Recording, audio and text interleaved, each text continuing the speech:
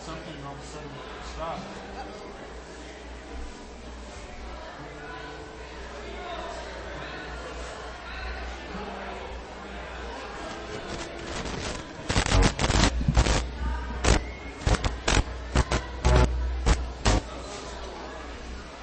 Hopefully the rest of the mics are working. It sounds like they're.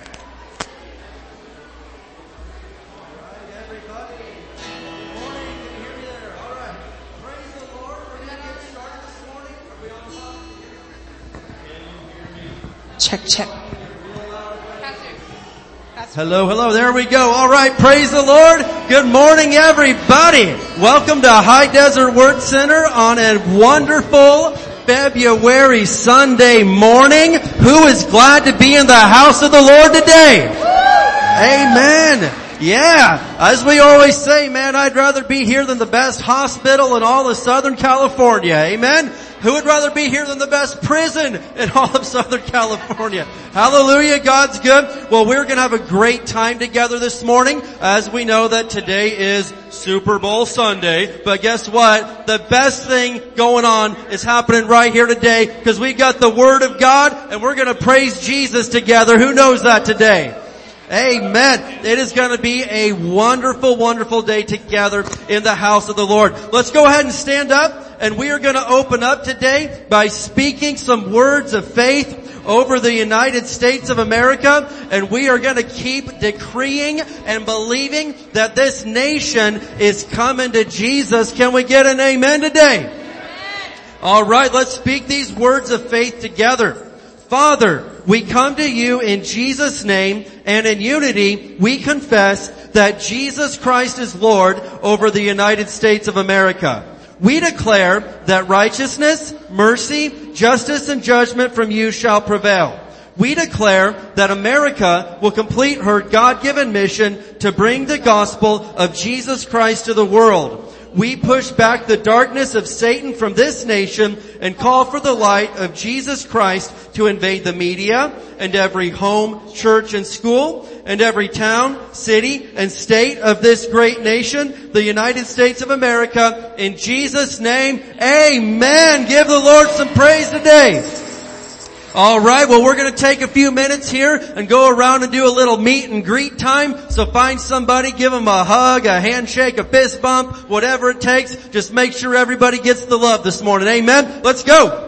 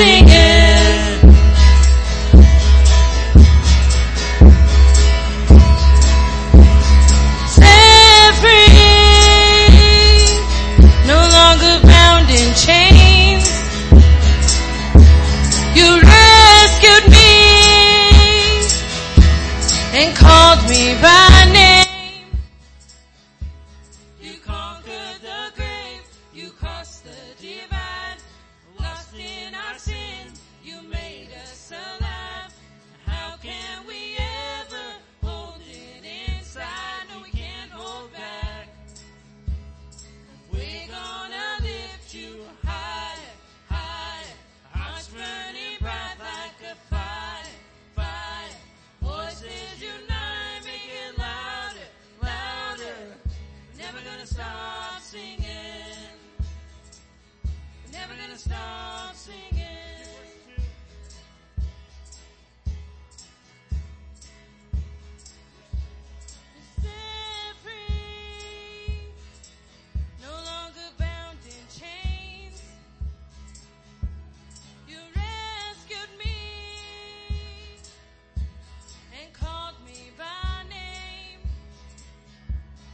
conquered the grave, you crossed the divide.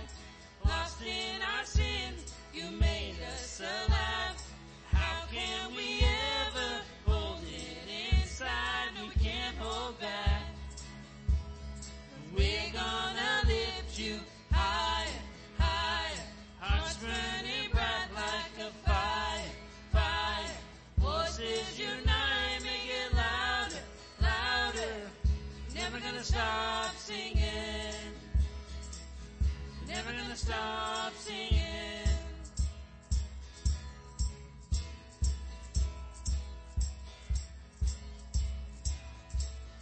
Every tribe, every tongue, every heart will sing. Every knee we will bow to the risen King. Lift him up, never gonna stop singing. Every tribe, every tongue, every heart will sing. Every knee we will bow to the risen King. Lift him up, never gonna stop singing. Oh, never gonna stop. Higher, higher, hearts burning bright like a fire, fire. Voices unite, make it louder, louder. Never gonna stop singing. Never gonna stop singing. All right, praise the Lord. Let's go ahead. And we're going to have an awesome time together today. You may be seated this morning. We are going to get into some of our announcements here. And we have got a lot of stuff going on, which is a good sign. Amen. Who would rather go to a church that's got something going on than nothing going on? Yeah. Praise God. All right. Well, a few reminders here. First of all, the missions trip. If you are interested in the missions trip, we're talking about that's going to be going to Honduras in June. You're going to need to see Miss Cindy grow. I don't know if Cindy's in the house this morning, but there's going to be a meeting on Sunday, February 26th. After the morning service over there in Victory Hall. So make sure that you head over there for that on Sunday the 26th. And all those envelopes that we collected, if your envelope had a number on it, you'll put the amount of money in there that is labeled on the envelope that you selected, and that will of course all go towards the Honduras missions trip. All right, very good. I don't know what the clicking is, and I apologize for it, but let's just blame Alex because he's the young guy up here. All right, so Alex, quit that. It's a joke. I'm not really blaming you. We'll get it figured out. So, all right, this Friday night, who knows what's going on Friday night? It's the marrieds night, everybody. All right, that's going to be Friday at 6:30 over there in Victory Hall. It's going to be an Italian pitch-in dinner, so that means bring something to share, Italian themed. And the best part of all, there's free childcare. Let's hear it for free childcare, everybody. Yeah. So if you could, please go online to hdwc.org/married and register, and that way we know who's coming and how many kids to plan for and all that fun stuff. But it's going to be an absolutely wonderful, wonderful night, all right? And then we've got membership class coming up. Who's excited for membership class? That was a little bit weak, but we will forgive you. We're going to pass the sheet around, and this is going to be on Sunday the 19th. That's next Sunday from 4 to 7 p.m. And I encourage you, if you have been coming for a little bit and you know that, hey, this is going to be my church, this is where I'm putting down my roots, sign up for membership class, and we will make this thing official. And what we do is we have a great time. We go through some of our beliefs and church history and all that stuff, and you get to learn a little bit more about that. And of course, you know, someone looks at that and they're like, that's a 3-hour class. That is a 3-hour class. Well, we've already thought that out. Snacks are provided, everybody. Snacks, yes. Snacks are provided. And so anyway, it's super exciting, but be there, and there's childcare for that. And another great thing coming up is worship night. Is coming up on the last Sunday night of this month, the 26th. at the PM service. We've been wanting to do this for a while. And anyway, it's going to be a night just of worship and whatever the Holy Spirit leads us to do that evening. But there's no other agenda involved with it. Just an awesome time together that night. So make sure you're here for that. Also coming up is going to be Financial Peace University. That's going to be starting on Sunday, March 5th. It's going to run from 5:30 to 7 o'clock. And there's going to be more details coming out for that. But there is childcare provided. Notice the theme that there's childcare for all these things. So, hey, we're trying to take care of you guys there. So, that'll be, again, starting on Sunday night, March 5th. And then last but not least is going to be, in fact, she's with us today for the first time in a long time. Let's hear it from my mom. Yeah. She's been in Brooklyn, New York for the last month, but she is back with us. So we are celebrating her 75th birthday on Sunday, March the 12th. Amen. And it's going to be a wonderful celebration. We're going to have a big pitch-in dinner afterwards, and here in the next week or two, we'll have a sign-up sheet out there for that. But it's going to be just a really, really wonderful day that we want the whole family to be here for. We've got family flying in from out of town for that day, and her sister, she's got a sister in Rhode Island that's going to be here. So it's going to be a really, really remarkable day that we want everybody to be involved with. And we're really excited, all right? Well, that's all the announcements, but if you are with us today for the first time or the first time in a long time, we want to welcome you today. Could you raise your hand real quick? And we have a gift we'd like to give to you.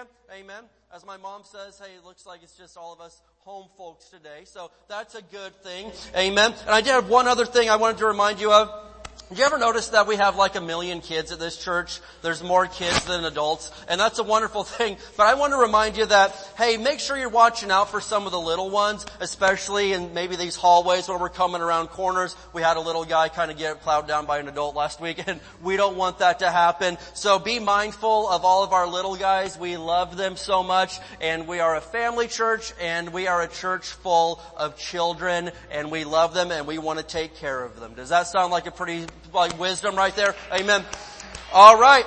Well, I'm going to have Pastor come on up this morning, and we are going to do our Sunday morning tithes and offerings. So who knows what time it is now? Yes, it is happy time. God loves a cheerful giver. Amen. All right. There we go. All right. Praise God. If you need an envelope, you can raise your hand and the ushers will get one over there to you. And if you're giving online, you can go to hdwc.org/giving. All right. Envelope.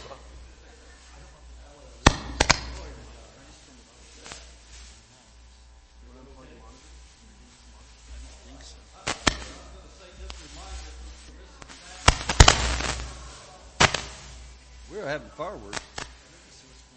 For Mrs. Pastor, how many's going to come to the birthday party? Amen. Well, just remember this. The body may try to be 75 on the outside, but she's only 50 on the inside. So just make sure you remind her of that. She's a very blessed woman of God, isn't she? Amen. I'll tell you what, it pays to serve Jesus. You just get a little bit older and better looking all the time. Mom, we're looking forward to it. All right. Open up your Bibles to Hebrews chapter 10. We're going to look at verse 35, 36, and then verse 23.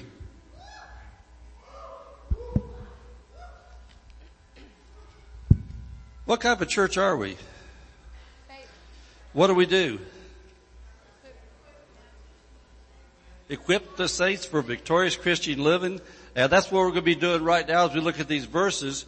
We're going to do some more equipping and showing you what we do. How many know that tithing is the will of God? Old Testament, New Testament. And it's not so much for God as it is for you and for your benefit.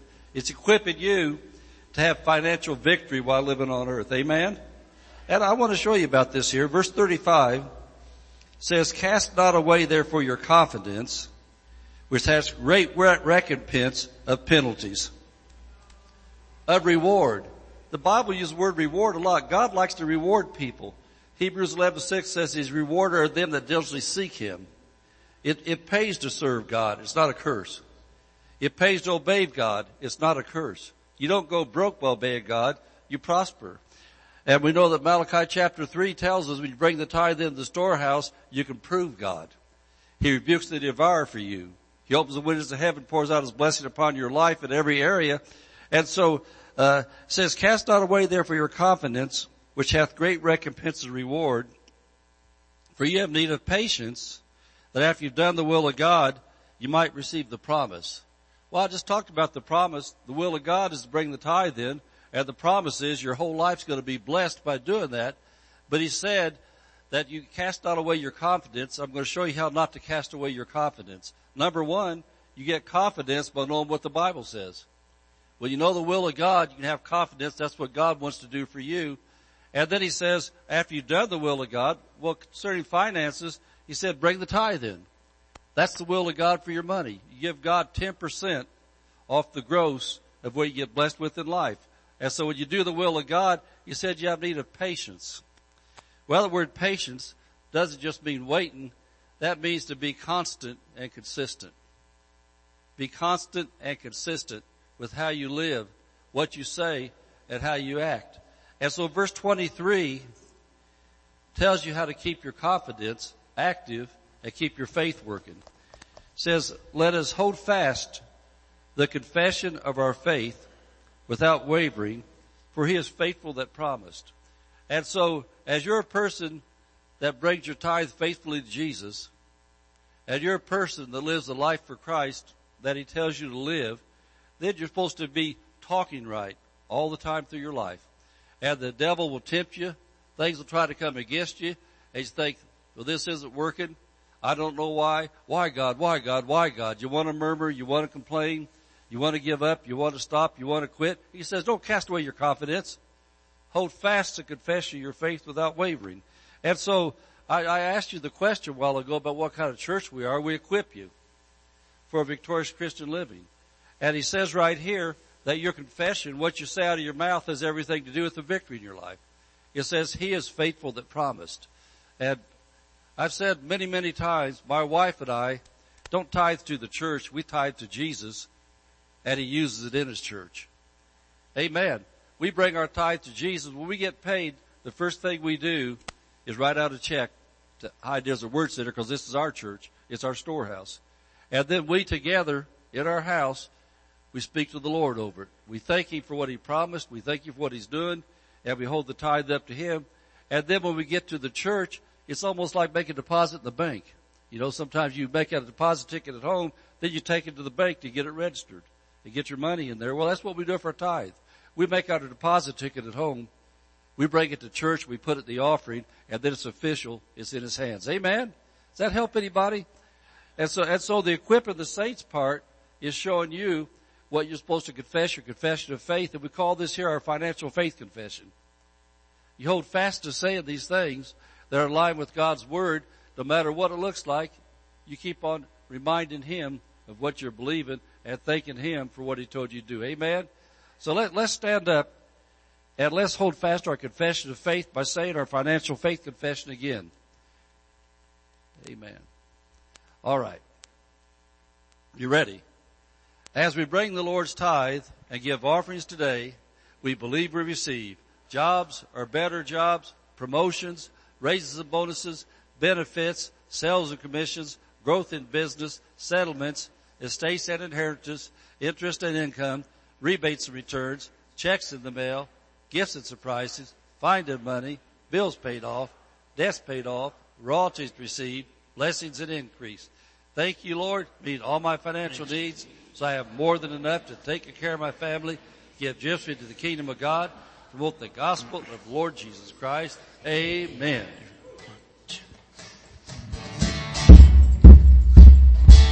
Feel free to join us at the altar for worship today. We're going to sing together.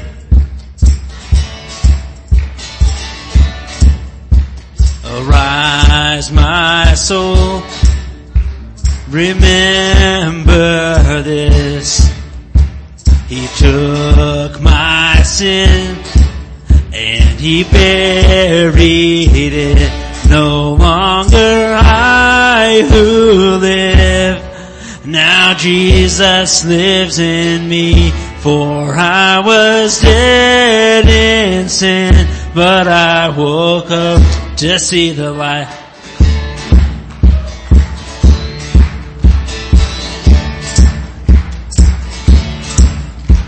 No, I won't boast, but in the cross that saved my soul.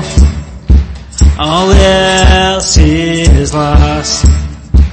The grip of fear has no hold on me. So where, oh death, where is your sting? No longer I who live, now Jesus lives in me. For I was dead in sin, but I woke up to see the light.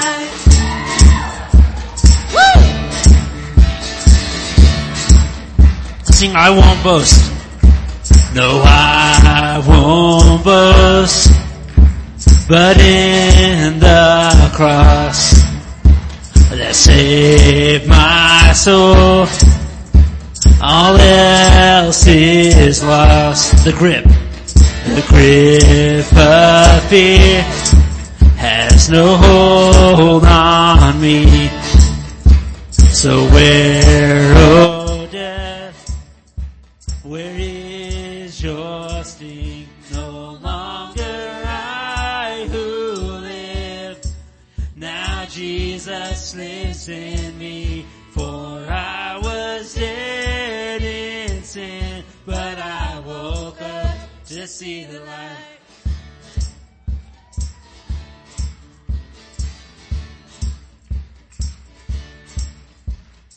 Oh, all of this for your glory.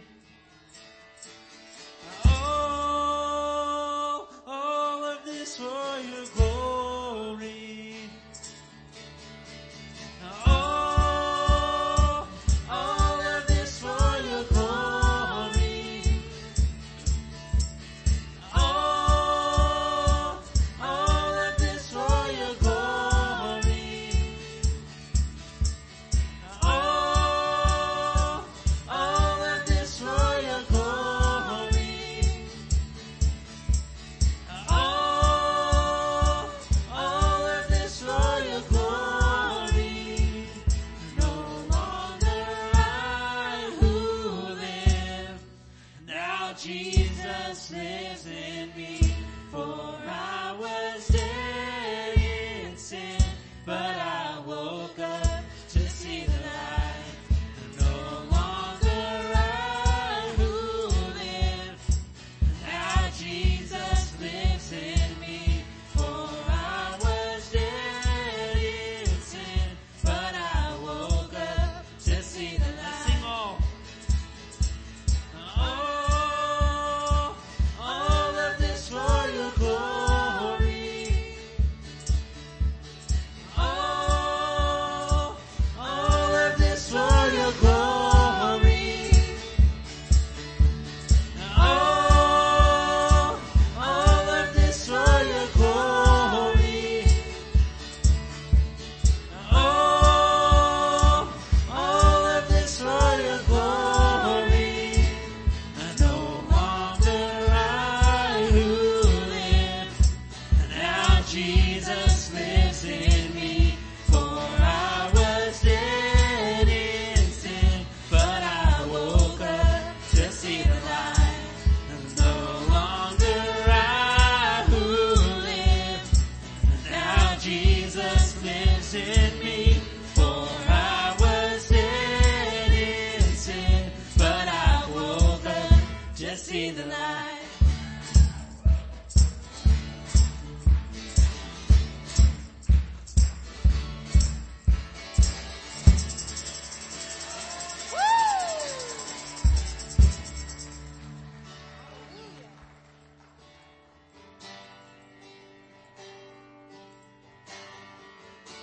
Yes, Lord, we praise you today, Lord. We worship you, Father, for who you are, Jesus. We love you, Lord. And I've lived stories that have your faithfulness. And I've seen miracles my mind can't comprehend. And there is beauty in what I can understand. Jesus, it's you. Jesus, it's you. And I believe you're the wonder-working God. You're the wonder-working God. All the miracles I've seen, too good to not believe. You're the wonder-working God. And you heal because you love. All the miracles we'll see. You're too good to not believe. Too good to not believe.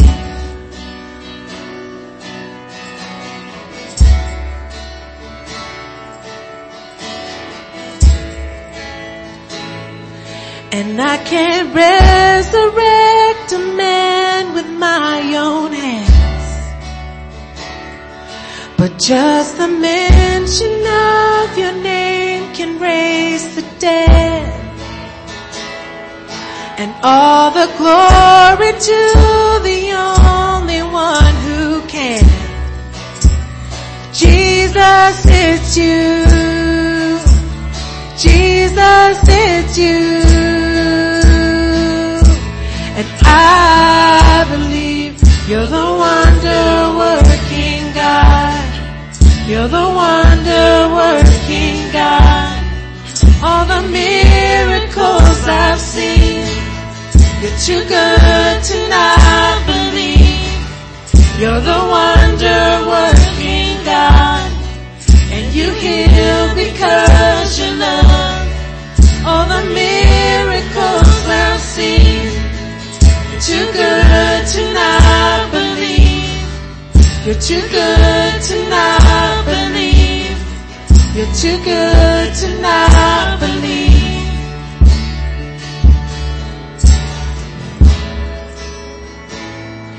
And we've seen cancer disappear. We've seen broken bodies healed.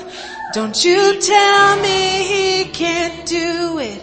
Don't you tell me he can't do it. We've seen real life resurrection. We've seen mental health restored. Don't you tell me he can't do it. Don't you tell me he can't do it. We've seen families reunited. We've seen prodigals return. Don't you tell me he can't do it. Don't you tell me he can't do it. We've seen troubled souls delivered. We've seen addicts finally freed. Don't you tell me he can't do it. Don't you tell me he can't do it.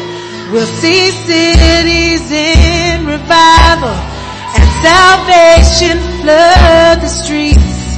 Don't you tell me he can't do it. Don't you tell me he can't do it. We'll see glory fill the nations like the world has never seen. Don't you tell me he can't do it, 'cause I know that he can. I believe you're the wonder-working God. You're the wonder-working God. All the miracles I've seen, you're too good to not believe. You're the wonder-working God. And you heal because you love. All the miracles we'll see. You're too good to not believe. You're too good. You're too good to not believe. You're too good to not believe. Let's tell them what we've seen. We've seen cancer disappear. disappear. We've seen broken bodies healed. Don't you tell me he can't do it. Don't you tell me he can't do it. We've seen real life resurrection. We've seen mental health restored. Don't you tell me he can't do it.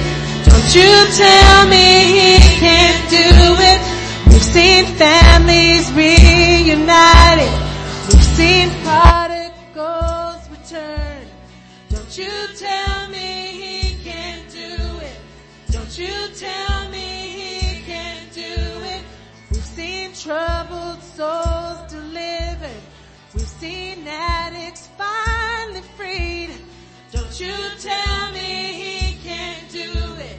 Don't you tell me he can't do it. We'll see cities in revival like the world has never seen. Don't you tell me he can't do it. Don't you tell me he can't do it. We'll see glory fill the nations like the world has never seen. Don't you tell me he can't do it, 'cause I know that he can. I believe you're the wonder-working God. You're the wonder-working God. All the miracles I've seen, you're too good to not believe. You're the wonder-working God.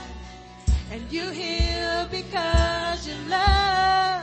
All the miracles we'll see, you're too good to not believe. You're the wonder-working God. You're the wonder-working God. All the miracles I've seen, you're too good to not believe. You're the wonder-working God. And you heal because you love. All the miracles we'll see, you're too good to not believe. You're too good. You're too good to not believe. You're too good to not believe.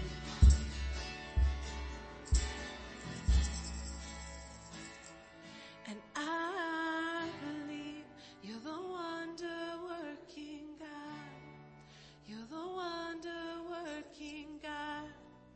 All the miracles I've seen, you're too good to not believe. You're the wonder-working God. And you heal because you love. All the miracles we'll see, you're too good to not believe. Hallelujah. Thank you, Too Jesus. good to not believe. Good Father God. You're too good to not. Yes, Lord. Thank you, Jesus. Amen. Let's raise our hands for a minute this morning. Lord, we love you. We thank you, Jesus. And Lord, we have seen miracle after miracle. We have seen healing after healing, Lord, deliverance after deliverance because of your love. Lord, we love you. We praise you today. And we ask that you would have your way in this service. If there's any burdens that we've brought in, any cares, any anxiety, Lord, we cast those cares upon you right now. We're just going to hand those off to you this morning because you care about us, Lord. And you, Lord, you want to speak to us today. You want to change things in our life. You want to bring us closer to you. And Father, we choose to lay anything else aside and follow after you this morning. And I pray that as we study the Word, as we look to you, Lord, that you're speaking to each one of us, Lord, and that we have ears to hear. We have soft hearts to receive the Word of God today. We love you and we praise your name, Jesus. Have your way in our midst. You are so good to us, Lord. Hallelujah. We praise your name today. Hallelujah. Thank you, Jesus. Can we give him some praise today? Amen. The Lord is good, and his mercy endures forever. Who knows that this morning? That his mercy endures forever and ever and ever. His mercies are new every single morning. Has there ever been a time that you've needed the mercy of God? Aren't you glad it didn't run out on you? Yeah. Amen. He is so good to us. Well, we're going to have a good time together today, and I'm excited to get into the Word. I've put some study into it this week, even more so than normal, and I just know that God has some things to get over to us. So, who knows what our sermon series has been since the beginning of January? That's right. It's been about roots. And that's been based off of Colossians chapter 2 verse 7. Who knows what Colossians 2:7 says? Anybody? Alright. Well, if you don't, what you need to do is go back there and get you a High Desert Word Center calendar. It's a beautiful 2023. Amen. And you think I'm selling something, I'm not. They're free. They're just back there. So anyway, someone left. I don't know who put this on the pulpit, but anyway, it's up here. And Colossians 2:7 is our theme verse for 2023. And we are really taking the time to dig into this verse. And that's why this week is part 6. But it says, let your roots grow down into Him. And let your lives be built on Him. Then your faith will grow strong in the truth you were taught, and you will overflow with thankfulness. And as I look at our church and the great things God has done, that right there is what we're aiming for. We are aiming for a church full of people that have their roots grown down into Jesus. Amen? And their lives are built upon Jesus. And what happens when your life's like that? Your faith grows strong in the truth you were taught. Who in here would like to have strong faith? Yeah, come on. You don't want to be a weakling forever. You want strong faith so God can do some mighty and miraculous things in your life. And so we're going to dig into the Word here today. If you need an outline, raise your hand and the ushers are going to get you one. Now check it out. In honor of Super Bowl Sunday today, we're going to go deep. All right? So you're like, what? Listen, this isn't going to be a little handoff. We are going deep on this morning. And today I'm going to take on, for the first little part of the message here, the introduction part, one of the most complex biblical doctrines and break it down in terms that we can all understand. And so my goal is I want to do a little teaching first of all, and then get into what we're really talking about. But today, for the first little bit here, we're going to be looking at the doctrine of the Holy Trinity. All right, the Trinity, and so what you got to realize is on a Sunday morning, especially, we've got everything in this room from somebody that they've been born again and serving God longer than I've been alive. I get that, right? Some of you have been serving. I've even found out some of you have been in this exact church longer than I've been alive, and that's incredible. So hats off to you. You're great. You're wonderful. You are a rock. And then we've got people in the sanctuary that they've been saved for 2 or 3 weeks. And so if I say something like, let's talk about the Trinity, some people are like, man, I learned about that 50 years ago, son. And then some people are like, what in the world is that? And so it is our job as a church to teach some of these, what we would usually call basic biblical doctrines, but I really want to discuss the Trinity this morning and break this down. And for some of you, you've been familiar with this forever. And I'll say this, that there's not a person in this room that fully grasps the magnitude and the power of the Godhead, the Holy Trinity, 3 in 1. None of you do, and I certainly don't. Now, the Trinity, the doctrine of the Holy Trinity, is something that every evangelical, Bible-believing church will believe and agree upon. And we don't talk about it a lot, but I got to discuss this because this is a non-negotiable. There are some things that, that we can just agree to disagree on.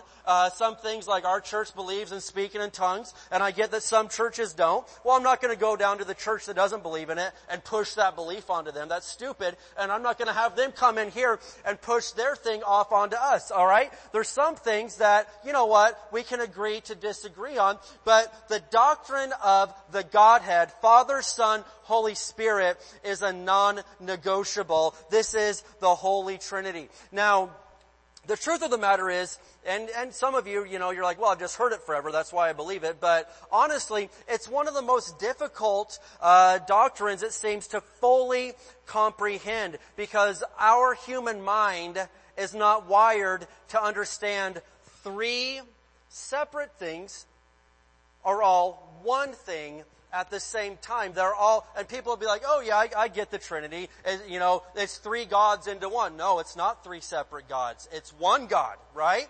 In fact, Deuteronomy, one of the earliest things that the Hebrew people had to learn was, behold, O Israel, the Lord our God is one God. There's one God, make no mistake about it, but it's the Holy Trinity, three in one. And our human mind is like, it has a difficult time fully grasping this miraculous and powerful truth from Scripture.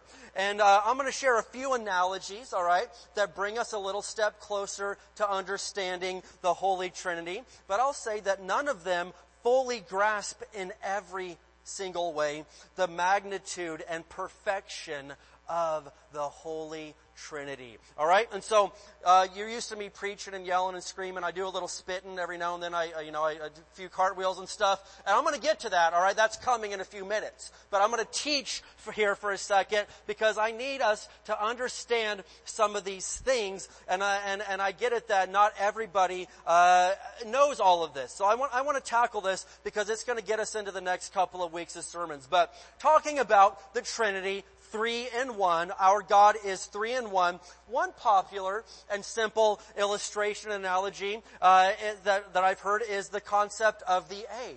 All right, you've got the outer shell, you've got the egg white, and then you've got the yolk. And they're all the egg, but they're all just three separate and distinct parts of the egg, and you put it all together and you've got the one egg. And that's a decent illustration. Another one that I've heard of is the illustration of the apple. You've got the outer skin, right? And then you've got the fruit part, the inside part that you eat, and then you've got the core right in the middle. Well, which part's the apple? Well, that's all the apple. All three together make what we know as the apple. And another illustration that I've heard of, and again, these are just all help us understand a little bit, though they aren't a perfect illustration. Another illustration that I've heard of is the illustration of water. It can come in many forms, but it's all H2O when you break it down. You could have straight water, that you're going to drink. You can have ice. What's ice? Well, it's water. It's just a different form of water. And then what do you have? You could have something like steam, and it's a vapor. It's still water. They're all water, and they all come from the same thing. Now again, I don't believe that any of these analogies are perfect, but they do give us a little bit of a further glimpse into how three can be one. Now, the Bible does not actually contain the word Trinity in it. So if you're going to go look for the word Trinity in the Bible, you're not going to find it. But fun fact, the Bible also doesn't contain the word Bible in it. All right? So, you go looking for that, you won't find it. But it's an awesome, awesome truth that is taught in Scripture. Now, again, it seems that the church father Tertullian, who loves Tertullian, man? Gosh, love that guy. Who knows who he is? All right, very good. So he was born in AD 160, but it seems that he was the first one to apply the term Trinity to God. And what this does is it simply puts a name to the very obvious facts that the Bible points out from cover to cover. So I want you to listen. I'm going to share some Bible passages for a few minutes. These aren't on the screen and they're not on your handout, but if you're a note taker, follow along with these, because I'm teaching you something right now that as a Christian you need to know. And sometimes we want to study the things that we seem like are super fun and all that, but there are Bible doctrines that what we would call basic elementary truth that you as a Christian need to grow. And why would we even talk about this? Because we are getting our roots into Him this year. I'm trying to raise up some knowledgeable and mature Christians that can give a reason for what they believe. Don't you like it when someone comes up and says, why do you even believe that?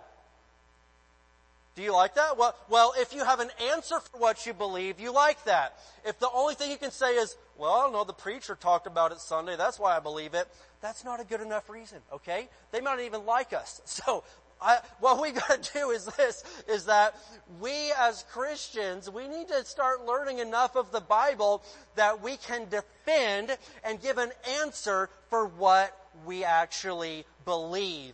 And that's what we're doing here for just a few minutes. And we'll get into some preaching here in just a minute. But I'm going to share a few Bible passages really quick so you can either turn there quickly or write them down and see why it is we believe in a Holy Trinity. Who's excited for this? Yeah! Woo! All right. So I'll tell you this, that you will see the Trinity from Genesis to Revelation. And one of the earliest verses that I can see that points to proof of the Holy Trinity is Genesis 1:26. And I reference this verse a lot, but I'm going to go quick right now, all right? I'm just telling you, I'm going to go quick, so write and follow the best you can. But Genesis 1:26, right in the beginning, then God said, let us make human beings in our image to be like us. Why is God referring to himself in the plural? Why? Because the truth of the matter is that he is three in one. God refers to himself right here at the beginning, let us make man in our image. And another great thing out of this verse is it's further proof of a great example of a Trinity, because mankind are made in the image of God. And so if God is a three-part being, you are a three-part being. And what is your three parts? Well, it's spirit, soul, and body. And we see that throughout the scriptures, especially in the New Testament, that human beings are made up of three parts: spirit, on the innermost part of you, soul, which is, as we have studied, your emotions and your mind, and then your body, which is the part we focus on the most, but it's really the least part of you, because this is the most temporary part of you that there is. I mean, best case, it's going to live 100, 120 years on the absolute best case. But your spirit will exist forever. Hopefully in heaven if you receive Jesus, but if you don't receive Jesus, it'll still exist. It'll just be in hell. And so don't spend all of your time focusing on the most shallow part of who you are. You need to take care of this whole thing, you need to take care of it, but I am much more focused on the innermost part of who I am, my spirit, my heart. And some people, they'll exercise, they'll take vitamins, they'll do everything they can, they'll eat just the right diet. They will put so much effort into this part and totally neglect the real you. That's messed up. That is messed up. All right? None of you guys do that. All right? Okay. So, anyway, but Genesis 1:26, God refers to himself in the plural and also says that mankind is made in his image. So, you yourself are a Trinity, a triune being. You're not the Holy Trinity. We're not saying that. But a Trinity means a three-part being. All right? And so, a few other things. The book of Revelation. It doesn't, again, use the word Trinity, but the doctrine and the teaching of it is all wrapped up in the last book of the Bible as well. In fact, the book of Revelation references God the Father 214 times. It references Jesus the Son about 80 times. And it references the Spirit, the Holy Spirit, at least 17 times. Now, I'm going to say a verse. I'm not turning there, but you can write it down or look there. But a verse that I find interesting in the book of Revelation is Revelation 4 and verse 8. And it talks about worshiping at the throne. But it says, each of the four living creatures had 6 wings and was covered with eyes all around, even under its wings. You're like, what in the world are you reading right now? It's the Bible. You would love the book of Revelation sometime. You ought to read it. It'll rock your socks, man. But anyway, here's what these creatures are saying as they worship God. Day and night, they never stop saying, holy, holy, holy is the Lord God Almighty, who was and is to come. Now you'll notice many times in Scripture, in times of worship or praise, you'll see holy, holy, holy. And I personally feel that this is an acknowledgement of the triune God. Holy, holy, holy. Who believes that God is holy today? Amen. He is set apart. There is nobody like Him. Nobody on the same level as God. And watch yourself that you don't put anything else on the same level as Him.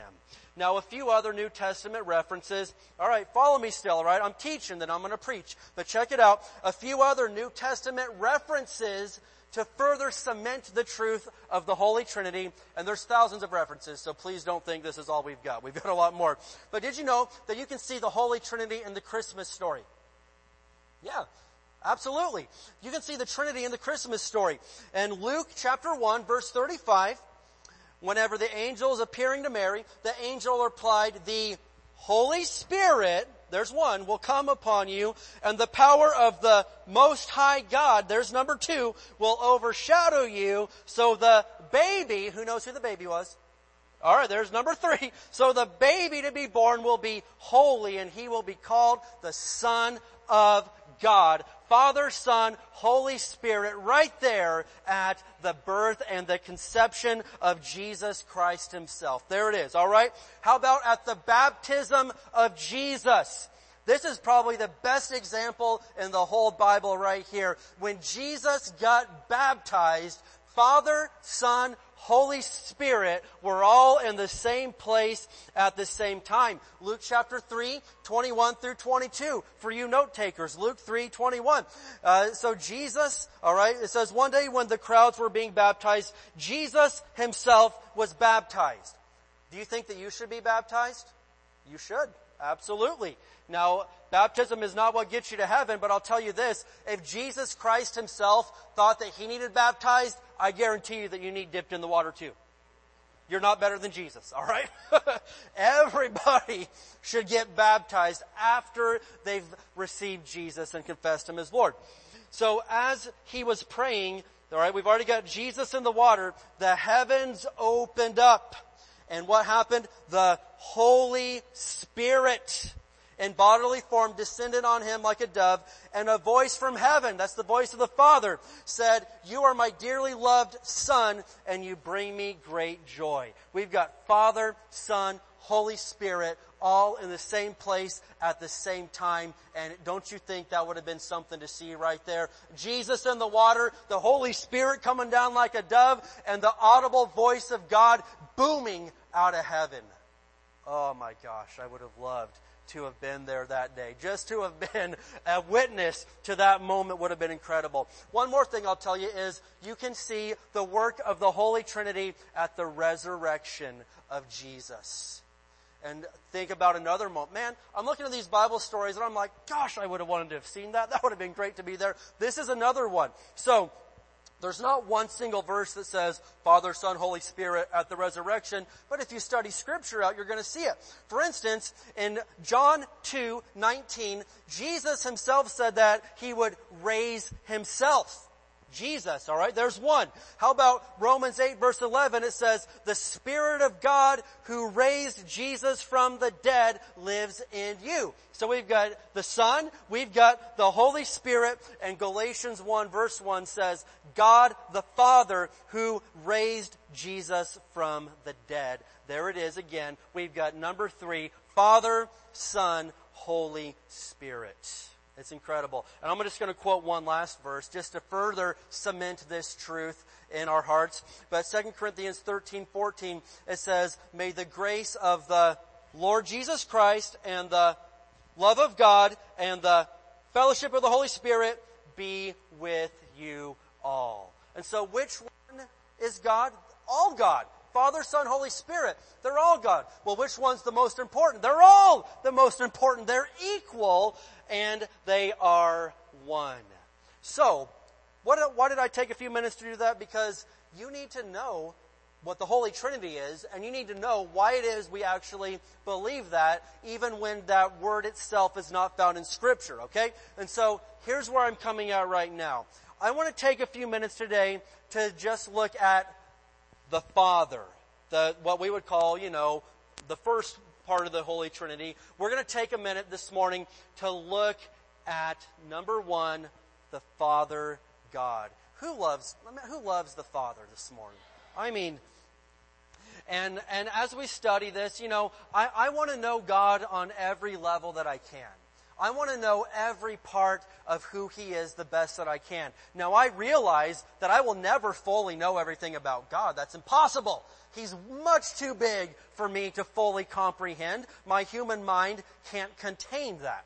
But that's not going to stop me from getting to know Him the best that I can. I want to know Him as the Father. I want to know Jesus the Son, and I want to know the Holy Spirit. Amen. And we're going to look at these over the next couple of weeks.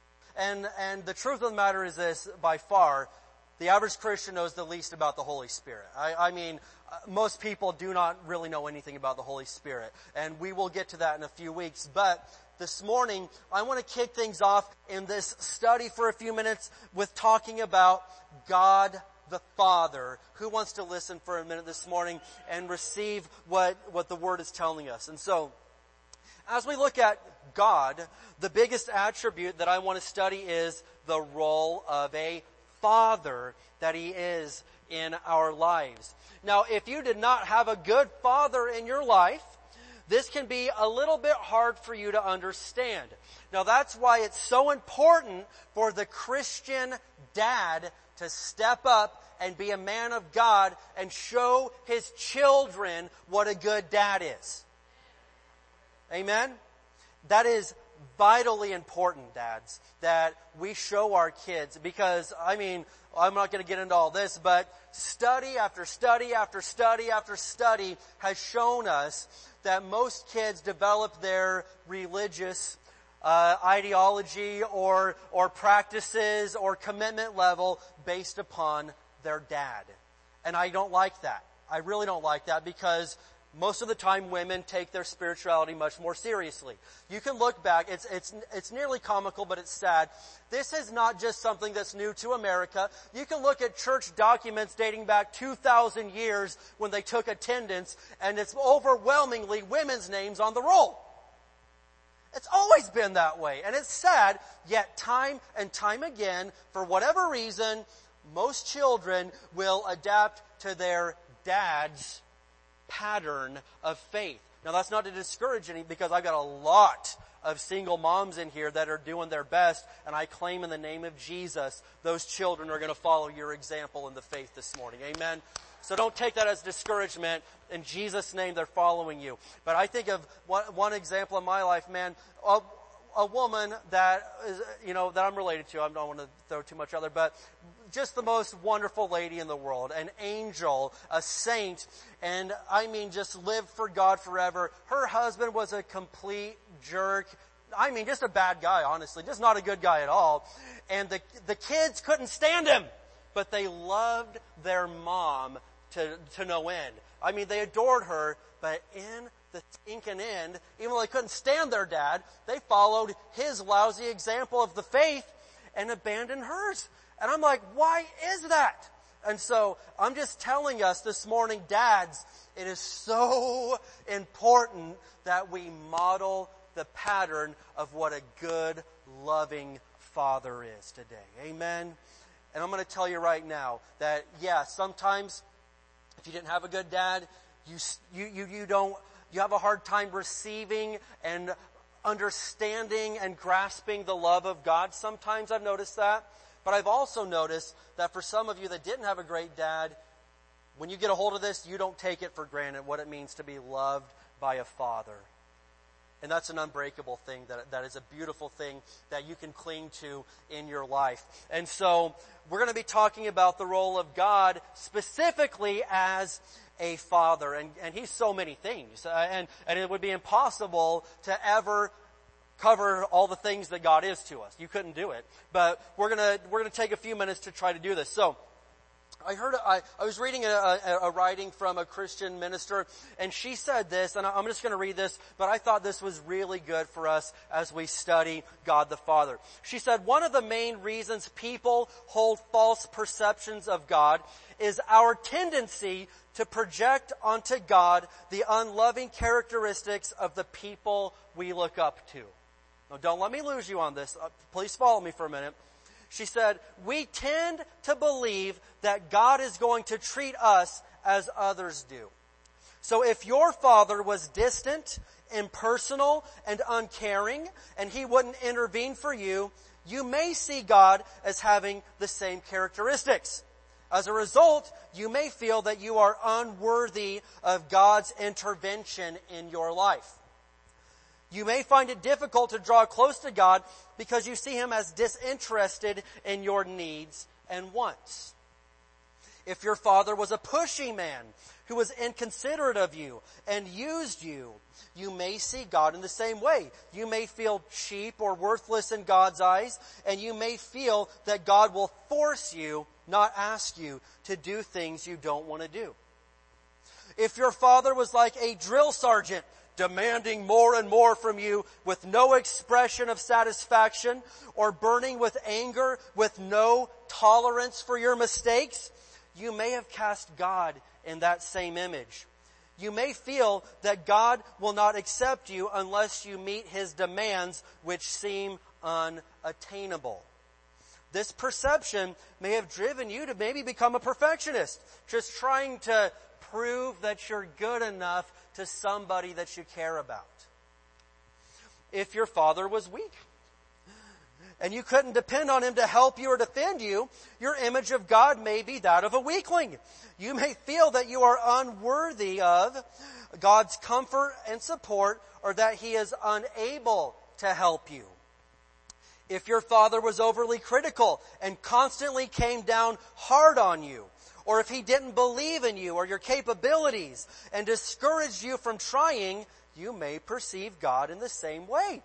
Maybe you don't feel as if you're worth God's respect or trust. You may even see yourself as a continual failure, deserving all the criticism you receive. It got quiet up in here today, and I knew that was going to happen, all right? Because, again, I told you, we're not doing a handoff here. We're going long today because I'm going to challenge you a little bit today, all right?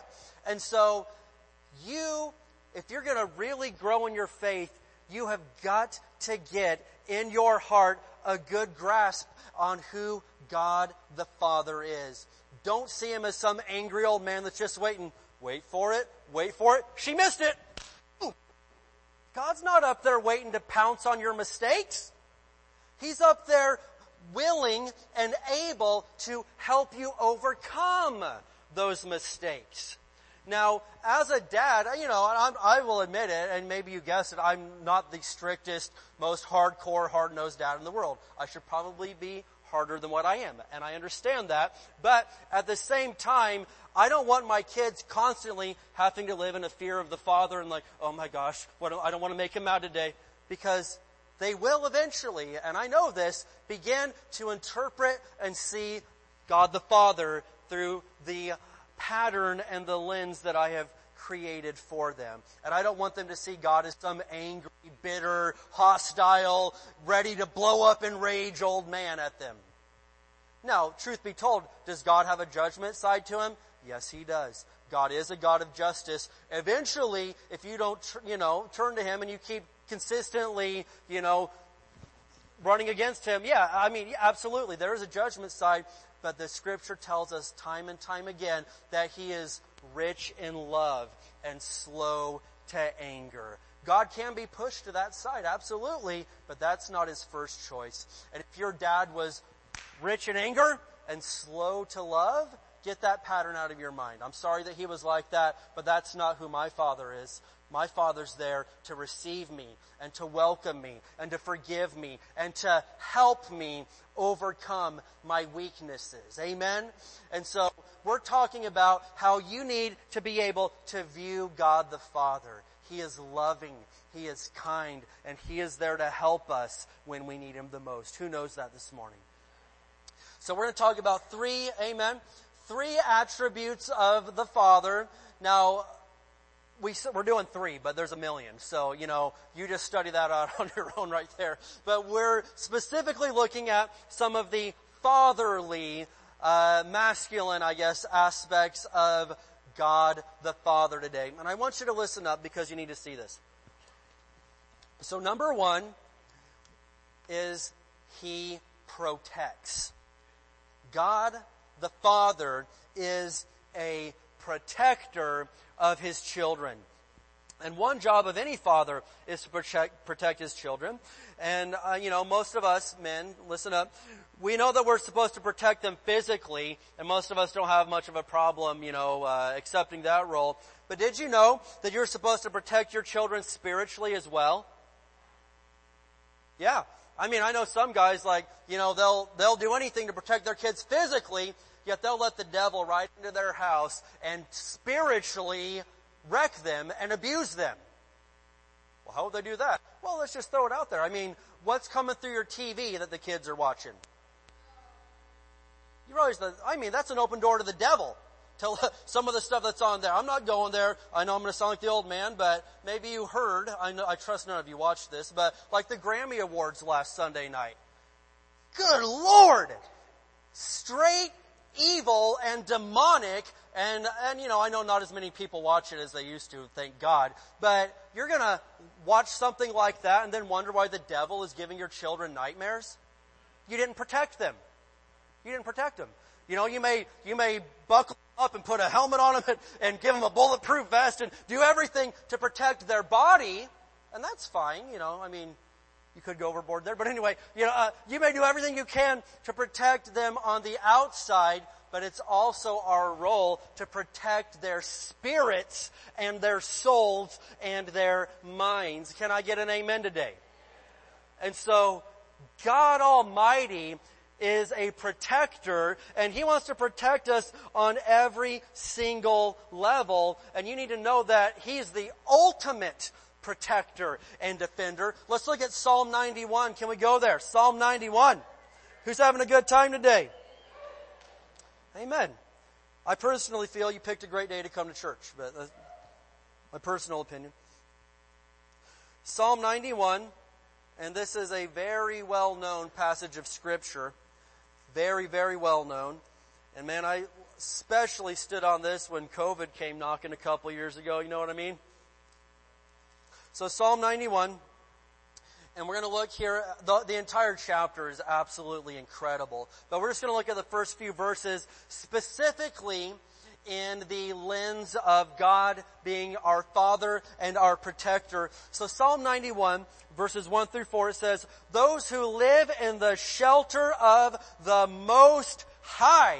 That's talking about God the Father, who lives in the shelter of the Most High. Amen. And those who abide under the shelter of the Most High. And so when you live somewhere, you're not just visiting. You don't just drive by.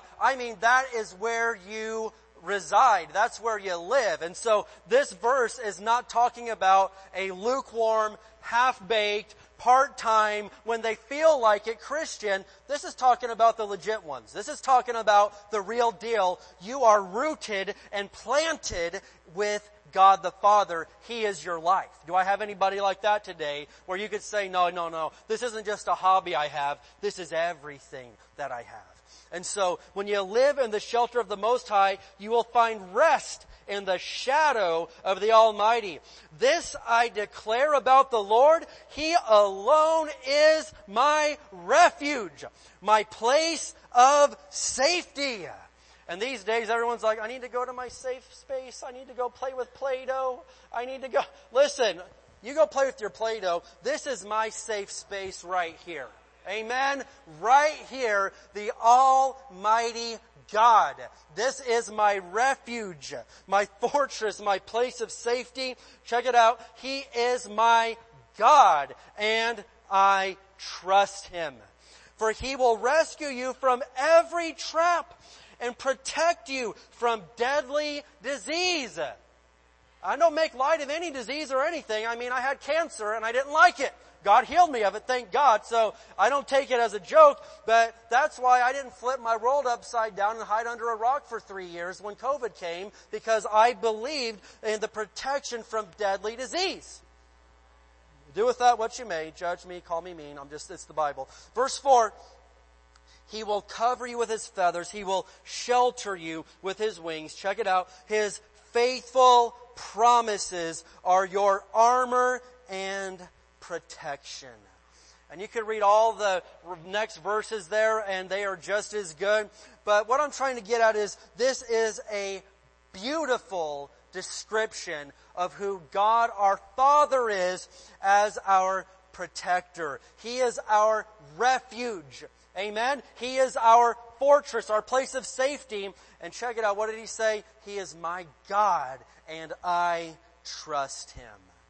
And so, when God is your Father, when you know Him as Father, when you receive Him into that role in your life, you'll quickly find out that the whole world could be against you, but your Dad's right there for you.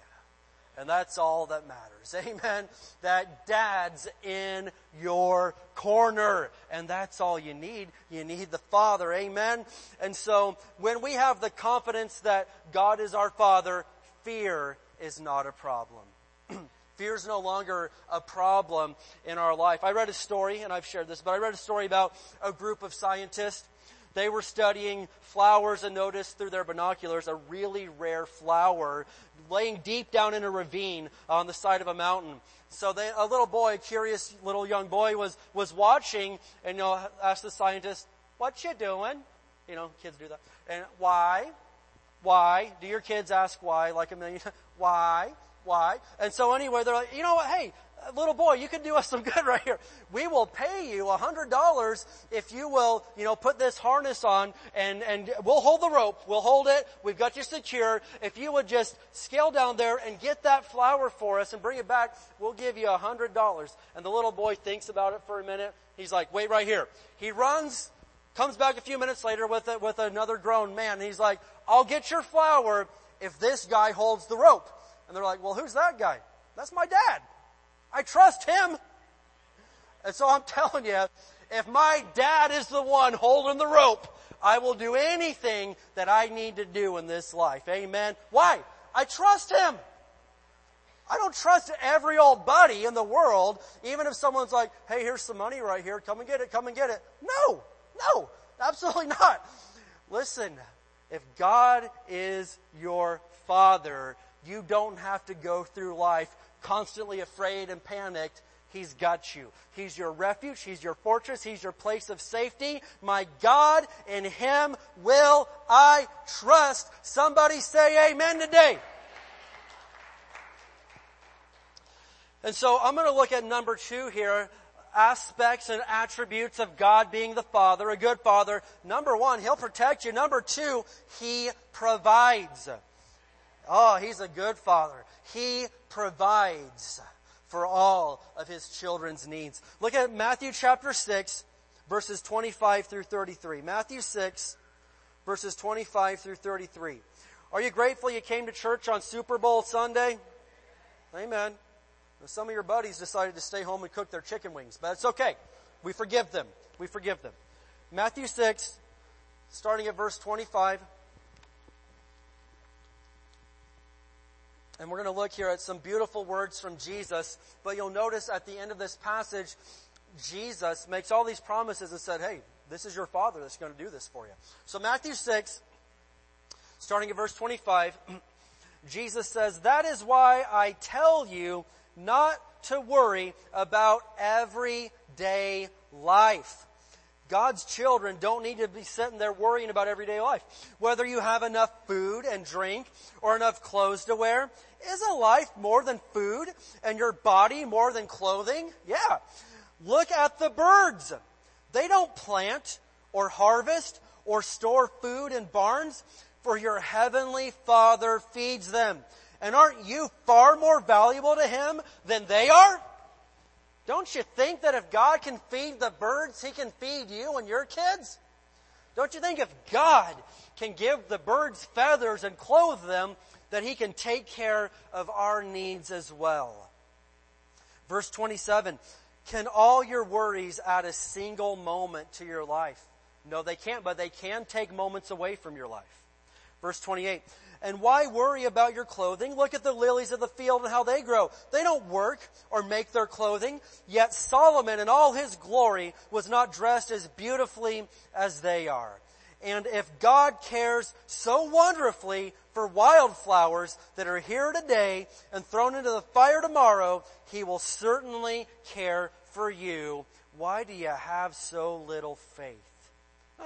Nobody wants to hear that, but that's what Jesus is saying to these people right here. He's like, if He could take care of the flowers, you are so much more valuable to God than a flower is. A flower is only here temporarily. You're going to exist forever. Why do you have so little faith? Verse 31, so don't worry about these things, saying, what will we eat? What will we drink? What will we wear? Verse 32, these things dominate the thoughts of unbelievers. Here's what I'm getting at. But who? Your heavenly Father. Your Father already knows all your needs. Seek the kingdom of God above all else and live righteously, and He will give you everything you need. That's a father right there. Now there's some things, my kids want, and I'm going to make them work for it and earn it. You want a new PlayStation or whatever, you may going to need to work for that. But my kids, and you may parent how you want to, my kids don't have to work to put shelter over their head. I'm just going to give that to them because I'm their dad. My kids, they don't have to work and earn their food every night. I provide that because I'm their dad. That's my job. My kids, there's some things, they got one boy wanted a Nintendo Switch. I could have bought that if I wanted to. I didn't want to. So, check it out. He worked and worked and worked. He pulled tree stumps out of people's yards. He worked his little behind off, and he earned nearly $400 or whatever it was to buy it and all the accessories, at 10 years old. And I'm like, hey, he earned that, okay? Amen. He got that. I did not buy that. He bought every penny of that. But there's some things he doesn't have to come in and please, Father, some crumbs from the table. I want you. Please, if it be thine will, Father, please, I'm starving. What kind of a dad would say, you didn't earn food today? My gosh, get out there and shovel the yard. Maybe then you'll earn enough and be worthy enough of food. If that's how you parent, come see me afterwards because you're doing a bad job. So, no. There are some things, these needs, man, I just provide. And it's not because I feel like I have to. I had all these kids, now I gotta feed them. Dude. No. I want to. Because I love them. I love them. It brings me joy to feed them. It brings me joy to clothe them. It brings me joy to bless them and do good things for them. I like doing it. Why? Because I love them. And God the Father, some people, again, they've got this wrong idea of God. The Father, I don't want to bug you, but the kids need shoes. Or, Father, please, I know I don't deserve it. I'm so unworthy. I'm so bad. I don't deserve it, but Lord, I need this in my life. If you could, please. You don't got to talk to your dad that way. No. He will give you everything that you need. Seek first the kingdom of God and His righteousness, and all these things will be added unto you. Gloria Copeland always says, the world will lend it to you, but God will give it to you. And some of us, we're going to the world for things that our dad will just give to us if we'd ask Him. I don't need them. I don't need their money and resources. I need money to live, but check it out. God's my provider. Why do I need to go to some hell-bound heathen and beg? The poor Christian can't get enough. No. God the Father will provide for all of my needs according to His riches and glory through Christ Jesus. Amen. you've got to get a hold of God is our provider. And I especially think that as we move further and further into the end times, that it's really important, more so than ever, that we get some of these revelations I'm talking about, that God is your protector, that God is your provider. Because as we've seen, even here in America, there's things that used to be readily available that you can't get anymore. Or if you did, the price has tripled and quadrupled and I don't know what 5 is, but anyway, that's just gone up a bunch, right? And some of these things, and if you know, well, it's okay, my dad's the provider, my God's the provider, I'm not worried about it, we got this, we'll be okay. You need to know that God is your provider, because I know this much, most of us in America have never been in a spot where we've really had no other option than to trust God for our food and basic needs. And if you have, it probably hasn't been for prolonged periods of time. I've been to third world countries and it's not pretty. Some of them their only option is to trust God that somehow food's going to show up for their kids that night. And so, listen to me, we don't know everything that's going to happen to the world before Jesus comes back. I know a lot of it's not going to be pretty, but I know this much, that I'm also not afraid about it, because God is my dad. He's my provider. He protects for us. And again, maybe you're like, well, I've been through hard times. We've all been through some level of hard times. Don't get me wrong, I've seen poor times. Listen, when my family used to walk past the duck pond, the ducks threw bread at us. Like, I feel bad. Jeez, I feel bad for them. Wow. That's bad. One time some friends saw my brother, Pastor Josh, kicking a can down the street, and asked, well, what are you doing? He said, moving. Anyway, all right. But I'm saying we've all seen some hard times before, but you don't have to lay awake at night tossing and turning and full of anxiety and stress if you know that God is your Father. Who knows this morning that God's the Father? He's there for us. And I bet every single person in here, if you've been born again very long, you can think to a time when God the Father came through and provided for you. Do you have a time where you didn't have it, but God had it and He gave it to you? Ever think about that? And it's incredible that God can get the provision to us any number of ways. And I don't tell God how to do His job. I'm just here to receive it. Amen. My job is to trust and obey, and His job is to be the provider. I love it. And there's so many different ways that God has brought provision into my life over the years that I love it. But I was just thinking the other night about a time that God used a very strange way. When I was really little, it was rough. We didn't have a whole lot of money at the time. And I remember one time we were supposed to go on a school field trip the next day. And the cost, believe it or not, it was $1 per kid for this little field trip. And my youngest brother wasn't old enough, so it was the three of us older ones. We didn't have $3 to go. It was going to go to the bowling alley in our hometown there. And so we didn't have $3. And I remember, I don't know if Mom and Dad may not remember this, but we were in the living room. I remember the fireplace is going, and Dad was just like, God's going to get us $3. You think God doesn't have $3? God's going to bring $3. It'll be here by the morning. Go ahead and call and tell them that the kids are going. And so, Mom's got us on the spot or whatever, so we could go. And a little bit later that evening, we get a phone call. It wasn't an angel. It was my drunk redneck uncle. It was great. Hey, I don't tell God, I don't question, I just go along with the provision, amen? And so, what was really weird is my uncle. And he was, at one of his local establishments, and he didn't want to drive drunk that night, which in and of itself is a miracle, because every other night he wanted to. So he calls and he's like, hey, can I get a ride home from the bar? And I remember my dad going, do you have $3? I'll be right there. And so my dad picked him up, and God delivered, not through an angel, but through my drunk hillbilly uncle that night. Amen? It was great. So I don't have to, however He gets the bread here, I don't care, alright? I just know that He is the provider and He'll get it here to us. Amen?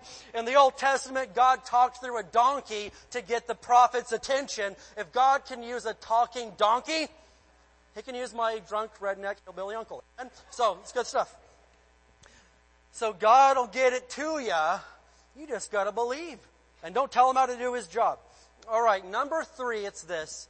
Number 3, talking about ways and attributes of the Father. Number 3 is He loves.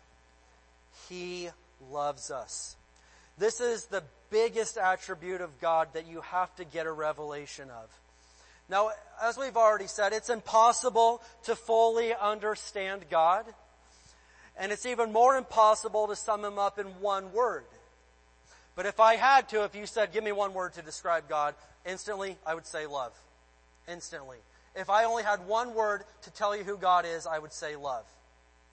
In fact, 1 John 4:8 says, God is love. So that's a pretty good definition. God is love. Now again, some people maybe ignore the fact that He is holy, and He is a God of justice, because He is those things. But still others ignore the fact that God is love.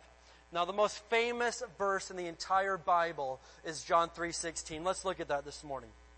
Can we go there to John 3:16? You still with us?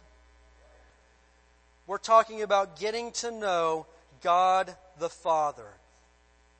And if you had a really awesome dad, then praise God for that.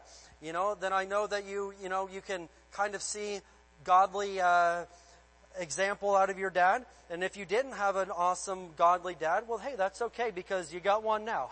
You got the best. You've got God the Father Himself. And so John 3:16, I love this verse. Can we just say it all together? We'll be in the New King James on it. For God so loved the world that He gave His only begotten Son, that whoever believes in Him should not perish, but have everlasting life. That right there is the gospel message. That's a lot of love. To give up your own Son to pay the price of everybody else's sins. It makes no sense to me. In my head, I'm like, why in the world would you do that? For all these bums, including me, people that curse you, that defy you, that mock you, that absolutely taunt you. If you're real, come and do something, huh? There's people, there's scoffers and mockers and wicked people. And God looks at them and says, oh, I love them so much. Oh, I love them. He loved us so much. Think about that. Imagine you're down there at court. It wouldn't work this way in real life, but imagine there's an evil, wicked, brutal criminal, and the judge is getting ready to pass down his sentence. I sentence you to life. And then all of a sudden someone from the crowd says, you know what, I get it. He did it. He's wrong. But could you take me instead? And I'll serve their sentence if you'll just let them go free. Like, who would do that?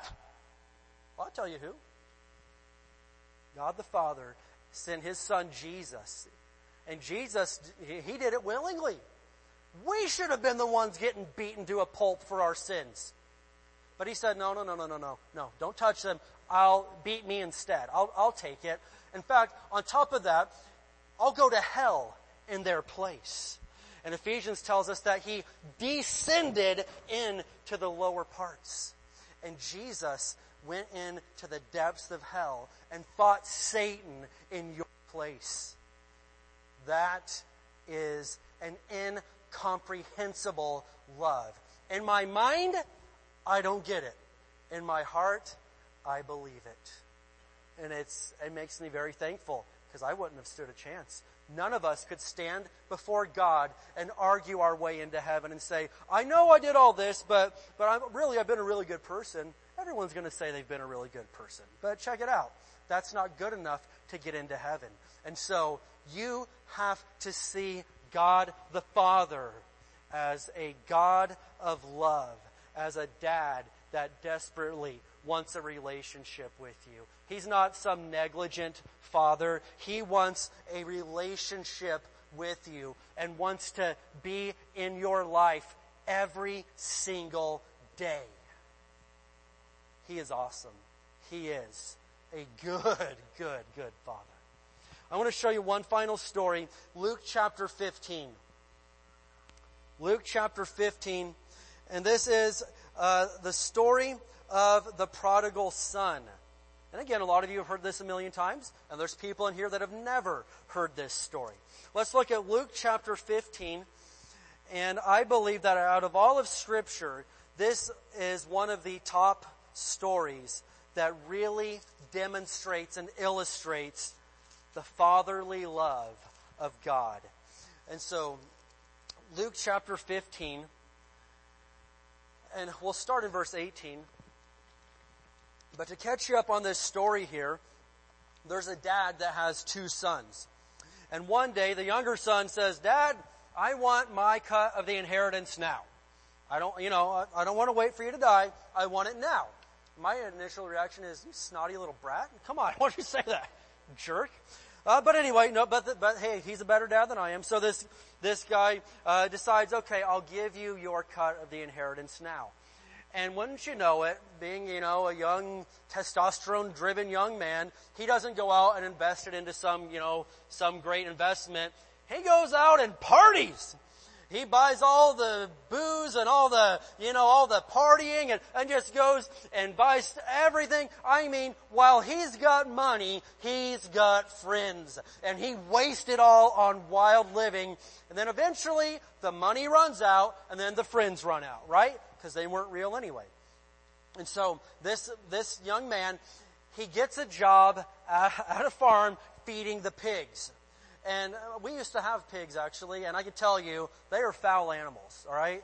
They're delicious for breakfast, but they're foul in the mud. And so this young man, he is feeding the stinking pigs. And for most of us, that's bad enough. But to a Jewish person, there is no lower level you could get than being beneath swine. And so this man tells himself, "You know what? Even the pigs have a better life than I do. They eat better than I do. At least they've got a home. I'm homeless and broke and starving. At least the pigs have a better life than I do." So he comes to this conclusion. Verse 18 of Luke 15, he says, "I will go home to my father and say, 'Father, I have sinned against both heaven and you. I'm no longer worthy of being called your son. Please take me on as a hired servant.'" And so he's like, "I get it. Hey, I don't expect to be a member of the family anymore. I blew that. That ship has sailed. It's too late. I don't deserve that. I'm not asking for that. I'm just asking for a job. That's all I'm asking for." So he returned home to his father, and while he was still a long way off, his father saw him coming. Filled with love and compassion, he ran to his son, embraced him, and kissed him. The son was not expecting that. He was expecting to get slapped. He was expecting to get told, "You filthy little runaway, how dare you? You've got some nerve coming back around the family like that. You ain't one of us. Get out of here." That's what he expected. He had a whole speech prepared on how to beg for a job from his dad. But that's not what the dad had in mind. Wow. And so his son, verse 21, his son said to him, "Father, I've sinned against both heaven and you. I'm no longer worthy of being called your son." But his father said to the servants, "Quick, bring the finest robe in the house and put it on him. Get a ring for his finger and sandals for his feet.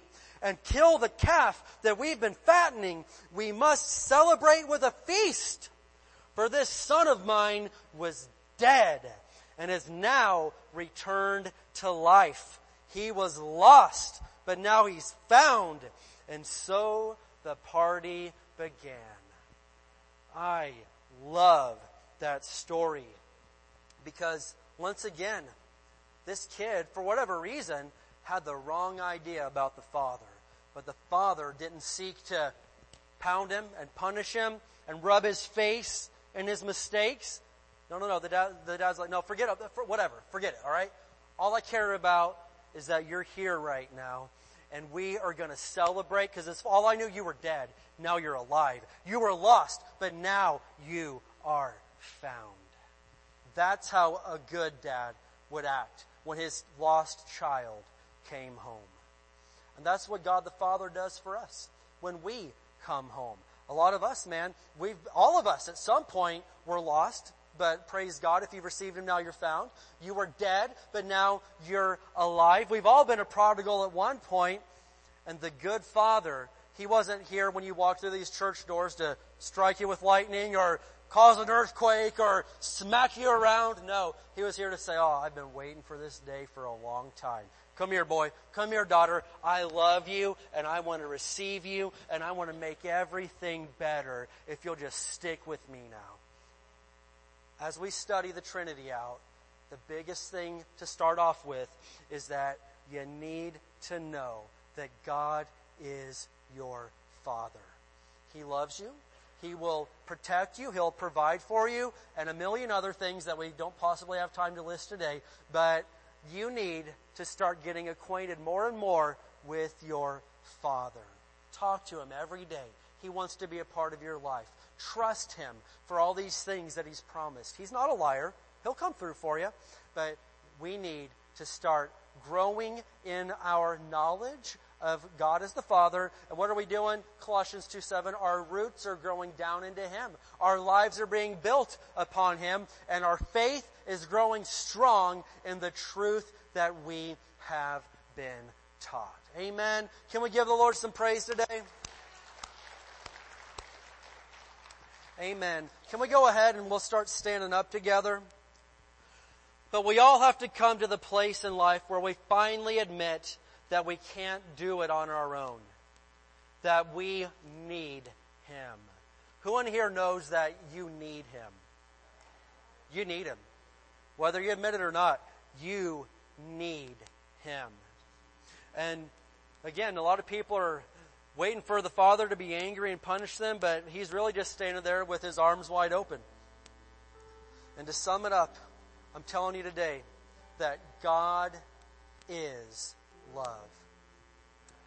So this morning, as we start to wind things down, the most important thing we could do is get you into the right relationship with God. And the way that you get to the Father, you go through the Son, Jesus Christ.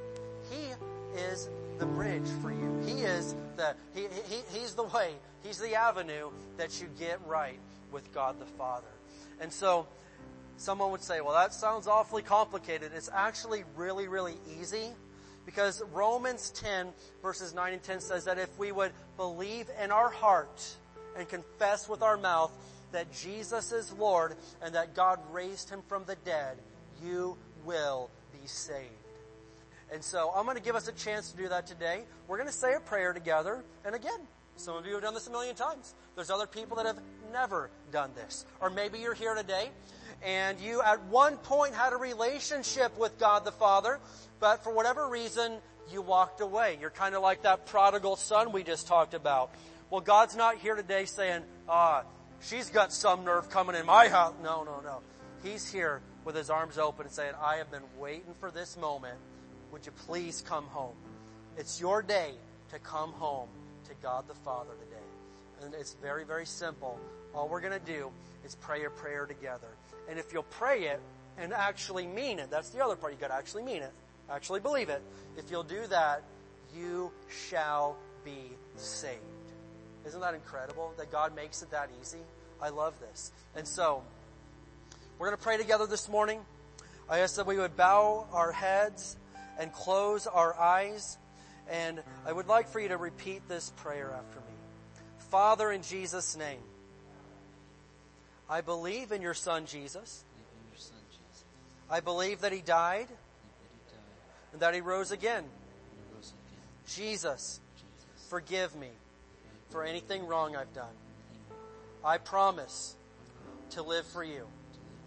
Give me the strength to stay close to you. Jesus' name. Amen. Amen. Can we give the Lord some praise today? All right. Check it out. If that's you and you prayed that prayer with us today, listen, we don't believe in just saying some little prayer and then throwing you out there on the streets all on your own and saying, good luck, hope you got it. No, Jesus said that we are to make disciples. What's a disciple? It's someone that closely follows Jesus. And so if you prayed that prayer today and you're like, you know what, I'm serious, I mean it. Well, what we want to do is we want to hook you up with somebody else here from church that could take the next 30 days to mentor you and kind of walk you through the next steps of your faith. And we call it a spiritual personal trainer. And so what we do is if you're a lady, we'd hook you up with a lady from church that could text you every day for 30 days. She will pray for you every day for 30 days and beyond. If you got any questions, she'll do that. Or if you're a man, same thing. We'll hook you up with a godly man from church that they're going to text you a Bible verse and a devotion every day, and they're going to pray for you and be there for you to help you get on your feet to get started on the right path. Who thinks that's a pretty good offer right there? Amen? I like that. So, if you are interested in that, this is Jose right here. Raise your hand, Jose. All right. If you are interested in that offer, Jose is going to be right over here. I ask you to just come. He'll get your name and phone number, and we will get you connected to somebody that can be there for you over this next month and really help you get started. All right. Hey, I'm going to have my prayer team come up together this morning. If you're here and you need prayer for anything at all, maybe prayer for your family, prayer for your finances, prayer for your health, whatever you need prayer for, we believe in the power of prayer. And so we would ask that you just come up right now, and we would love to be in agreement with you and to use our faith. I've asked my brother over there, the one that was kicking the can a while back, to lead us in a song this morning. As you know, I'm strange for my era, but I like hymns a lot. And anyway, I've asked him to sing one of my favorite hymns this morning, Holy, Holy, Holy. And it's a song of worship. And I ask that you go ahead and sing this together as we pray for people. Amen. Let's go. Holy, holy, holy, Lord God Almighty, early in the morning my song shall rise to thee. Holy, holy, holy, merciful and mighty, God in three persons, blessed Trinity.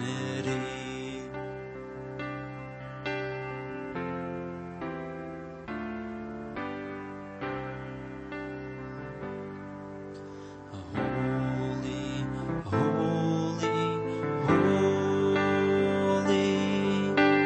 all the saints adore thee, casting down their golden crowns around the glassy sea. Cherubim and seraphim falling down before thee, who was and is and evermore shall be.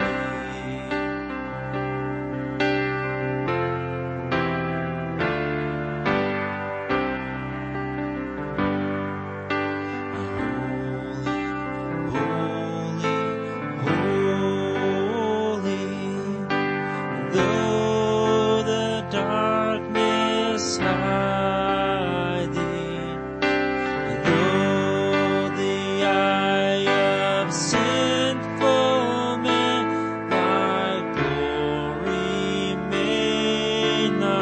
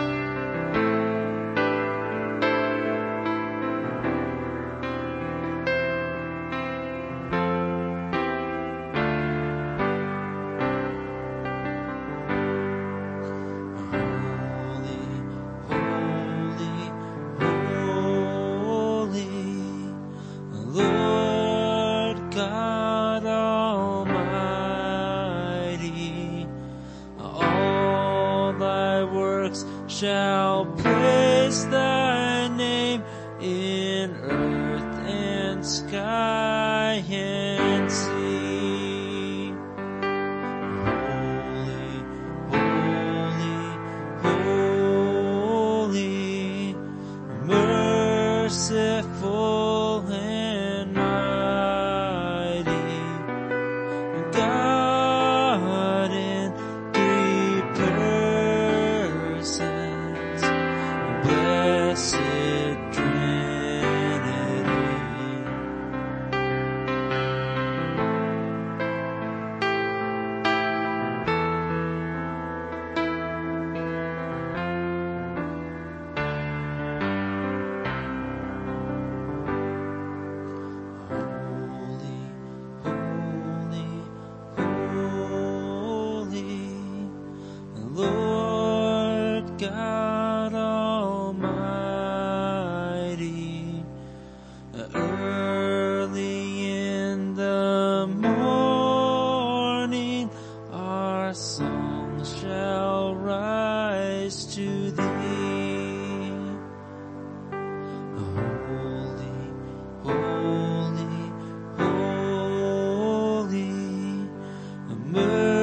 Merciful and mighty, God in three persons, blessed Trinity.